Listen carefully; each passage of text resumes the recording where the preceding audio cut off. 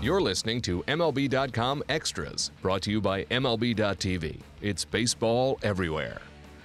Hey everyone, Tim McMaster here, along with this week on the podcast, Blue Jays broadcaster Mike Wilner. First of all, Mike, thanks for taking a few minutes to join us on the podcast. Oh, well, thanks for asking me to pinch hit. Happy to do it.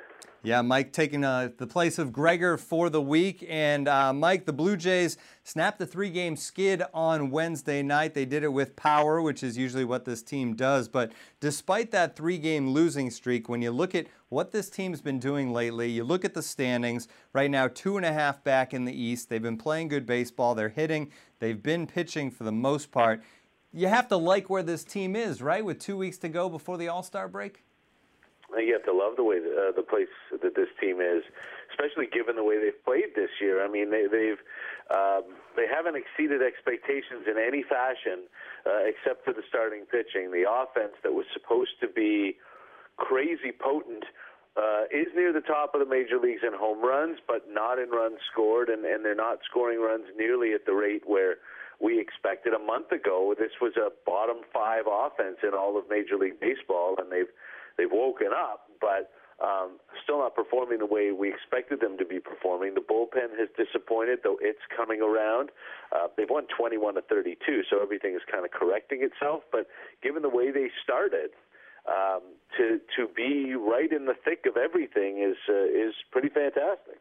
Yeah, let's get into the offense and the improved offense a little bit, because here comes the reigning MVP in the American League, right? Josh Donaldson, player of the week in the American League last week, where he hit .444, 3 homers, 9 RBIs in the 7 games.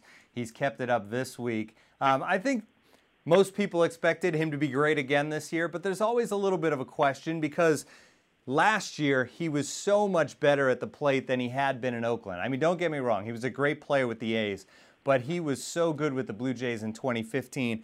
I think there was some question how close to that he could get again, but right now he is locked in and looking like that MVP quality player again. I never had a question, to be honest. You look at what Donaldson did in especially in 2013 in Oakland. He had a bad September in 2014. He was playing hurt, so that kind of knocked his numbers down. But that's playing in Oakland, that ballpark, and in the AL West, Seattle and Anaheim, and places where it's not so easy to hit, right? And you move to the AL East in Toronto immediately. Playing 81 games in Toronto as opposed to playing 81 games in Oakland should put your numbers through the roof.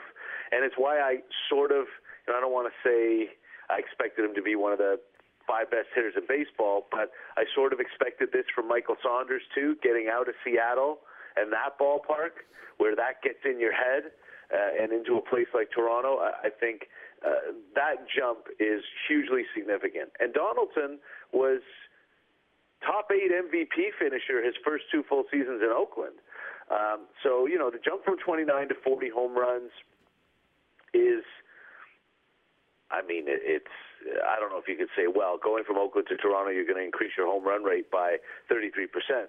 But, playing in Boston and New York where it's easy to hit home runs, and Baltimore left field, all that stuff, moving from the AL West to the AL East is hugely significant in expecting an improvement in offensive performance. So, yeah, I expected Donaldson to be able to maintain close to it, be a top 5 MVP candidate as he has been before, and hopefully the stiff neck that he's got now isn't going to force him to miss any significant time, because he is really starting to come around, just like a lot of other guys on this team. Yeah, he left the game in the 9th inning on Wednesday. The off day for the club on Thursday. Hopefully that helps him out and he'll be okay to go on Friday. You mentioned other guys coming around. Wow, here comes Ed Wing. And it was special on Wednesday because it was Ed Wing T-shirt night. They had a parrot in the dugout. I mean, this team's certainly having some fun right now. And Encarnacion goes and hits another home run, continues to pile up RBIs. And everybody's talked. You have Bautista, you have Encarnacion, both these guys free agents at the end of the year. What's the team going to do? Which one do you hold on to? And it continues to be tough to answer that question, doesn't it? Yeah, it does. But you know what? There's what I tell people here in Toronto anyway who get hung up on that I don't care right now. It was the same thing with David Price last year. When David Price came here in August, the Blue Jays, as the Blue Jays' final piece to try to win a championship, which they ultimately fell a little bit short of. And, you know, immediately, August 1st, the call was, well, are they going to keep David Price? What are they going to do? David Price is going to be a free agent. Are you going to keep David Price? And my answer was, I don't care. It doesn't matter. In Toronto, we have waited so long for a team that was capable of doing great things that all we do is get hung up on what's going to happen in the offseason. Who are they going to keep? What are they going to do? It doesn't matter. Use them, win, and then figure it out. And that's my attitude with Bautista and Edwin as well. Use them to win, and then let's see what happens. Jose, with the injury, with the turf toe, going to be out for a while, and he's, you know, only hitting in the 230s, 240s. He's not having a typical Jose Bautista year, even though he's getting on base. He's hitting some home runs, but the overall numbers are going to be down given this probably month that he's going to miss. So is he going to be able to go out and get 4 and 100 on the market? I don't think so anymore, and certainly not the same as if he had a healthy year. Edwin is on fire right now, but Edwin is also, you know, he's got a bad body, and he's not a guy who looks like he's going to age well, and he has these little minor injuries all the time. It's a hand, it's a back, it's all these little things. So what's he going to be able to get long term from somebody? I don't know that either. I know that with Edwin Encarnacion and Jose Bautista in 2016, the Blue Jays can be one of the best teams in Major League Baseball. So that's what we need to concentrate on. Yeah, the answer is enjoy the team that you have while you have it, I guess. Absolutely. But fans always look into the future. It's just something I think we do as sports fans, always looking at next year. But yeah, certainly enjoy this team. Interesting, you brought up last year in the trade deadline everything this team did, because on Monday, Ross Atkins came out and said he doesn't see this team making any major moves before the deadline this year. He did cite getting Tulo back now. They'll get Bautista back. They're going to get Brett Cecil back. So there's guys that are going to be added to this roster that will help. I think part of this is they don't really have the system and maybe the prospects to go out and get somebody like they did a year ago. But if they're on the outside looking in but not out of it at the deadline, do you think he sticks to that? Or do you think this team could pull the trigger on a significant move? I guess it depends on what significant means. Yeah. I think that they'll be looking and they'll be shopping and they'll be trying to add to the pitching at the deadline. I don't think that there's a David Price who's coming, but that doesn't mean that all the other stuff that happened couldn't happen too. Although, we got spoiled last year because Alex Anthopoulos had the greatest trade deadline that you could argue any general manager has ever had in Major League Baseball history. He overhauled 20% of the roster. He filled every hole, and he did it with, he brought in some borderline Hall of Famers in David Price and Troy Tulowitzki, along with the supporting characters Mark Lowe and LaTroy Hawkins, and a leadoff man in Ben Revere.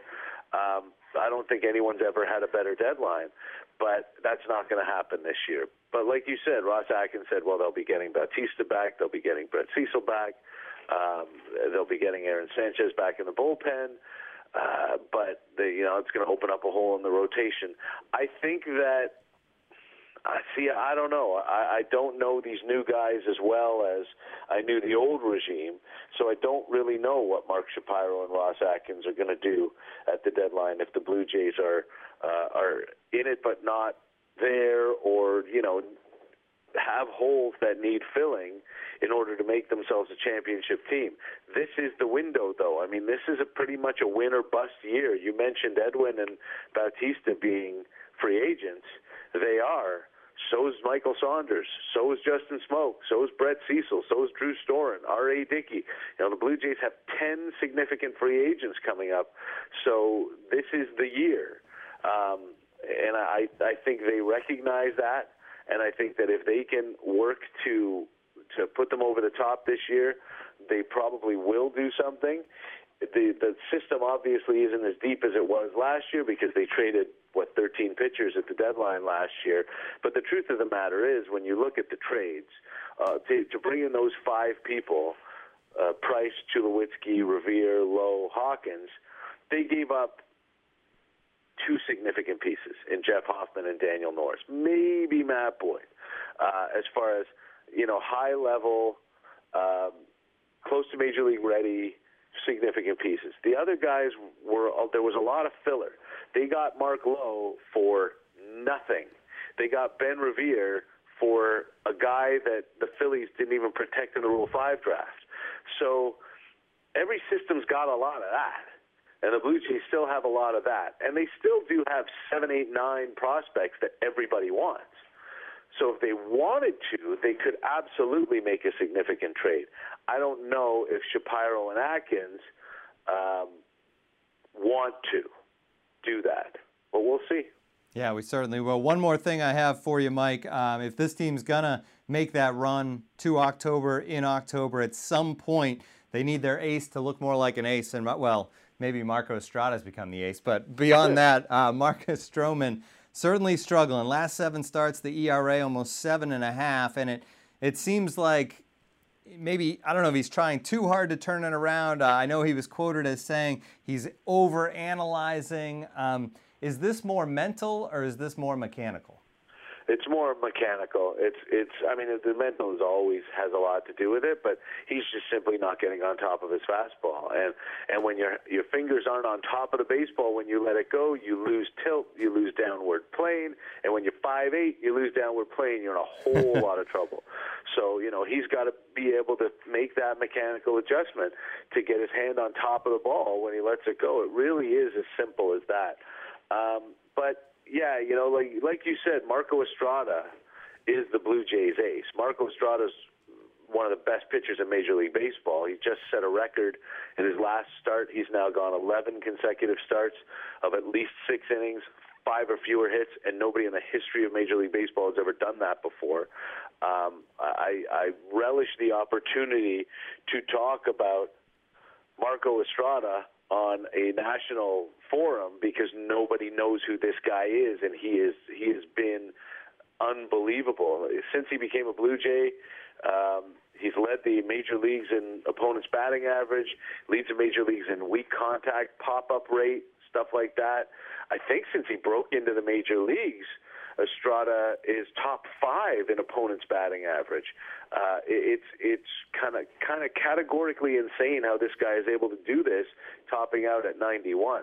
But the whole Stroman as ace thing, yeah, he started opening day, and the Blue Jays love him, and he's got amazing stuff. There's that Fangraphs article from 2 years ago comparing each of his pitches to, among the best in the game.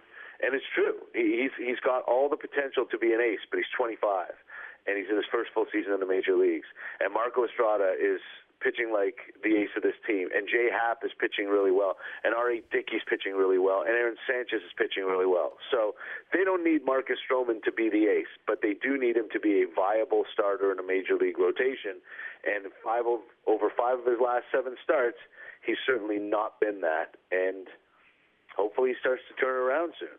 Yeah, that was great stuff on Estrada. And it's funny because I think most people think of Marco Estrada, oh, that's the guy that almost throws no-hitters. But it's not. It's a guy that's been incredibly consistent this season. He's really been unbelievable in that rotation. All right, Mike, that was great stuff. We really appreciate you joining us. That's going to do it for this edition of MLB.com Extras, our Blue Jays edition. For Mike Wilner, I'm Tim McMaster. Tune in again next week.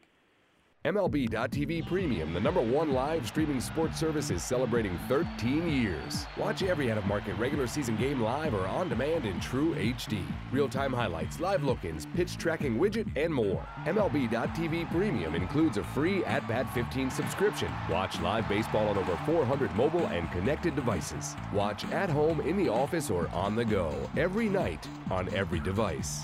Blackout and other restrictions apply. Visit MLB.TV for details.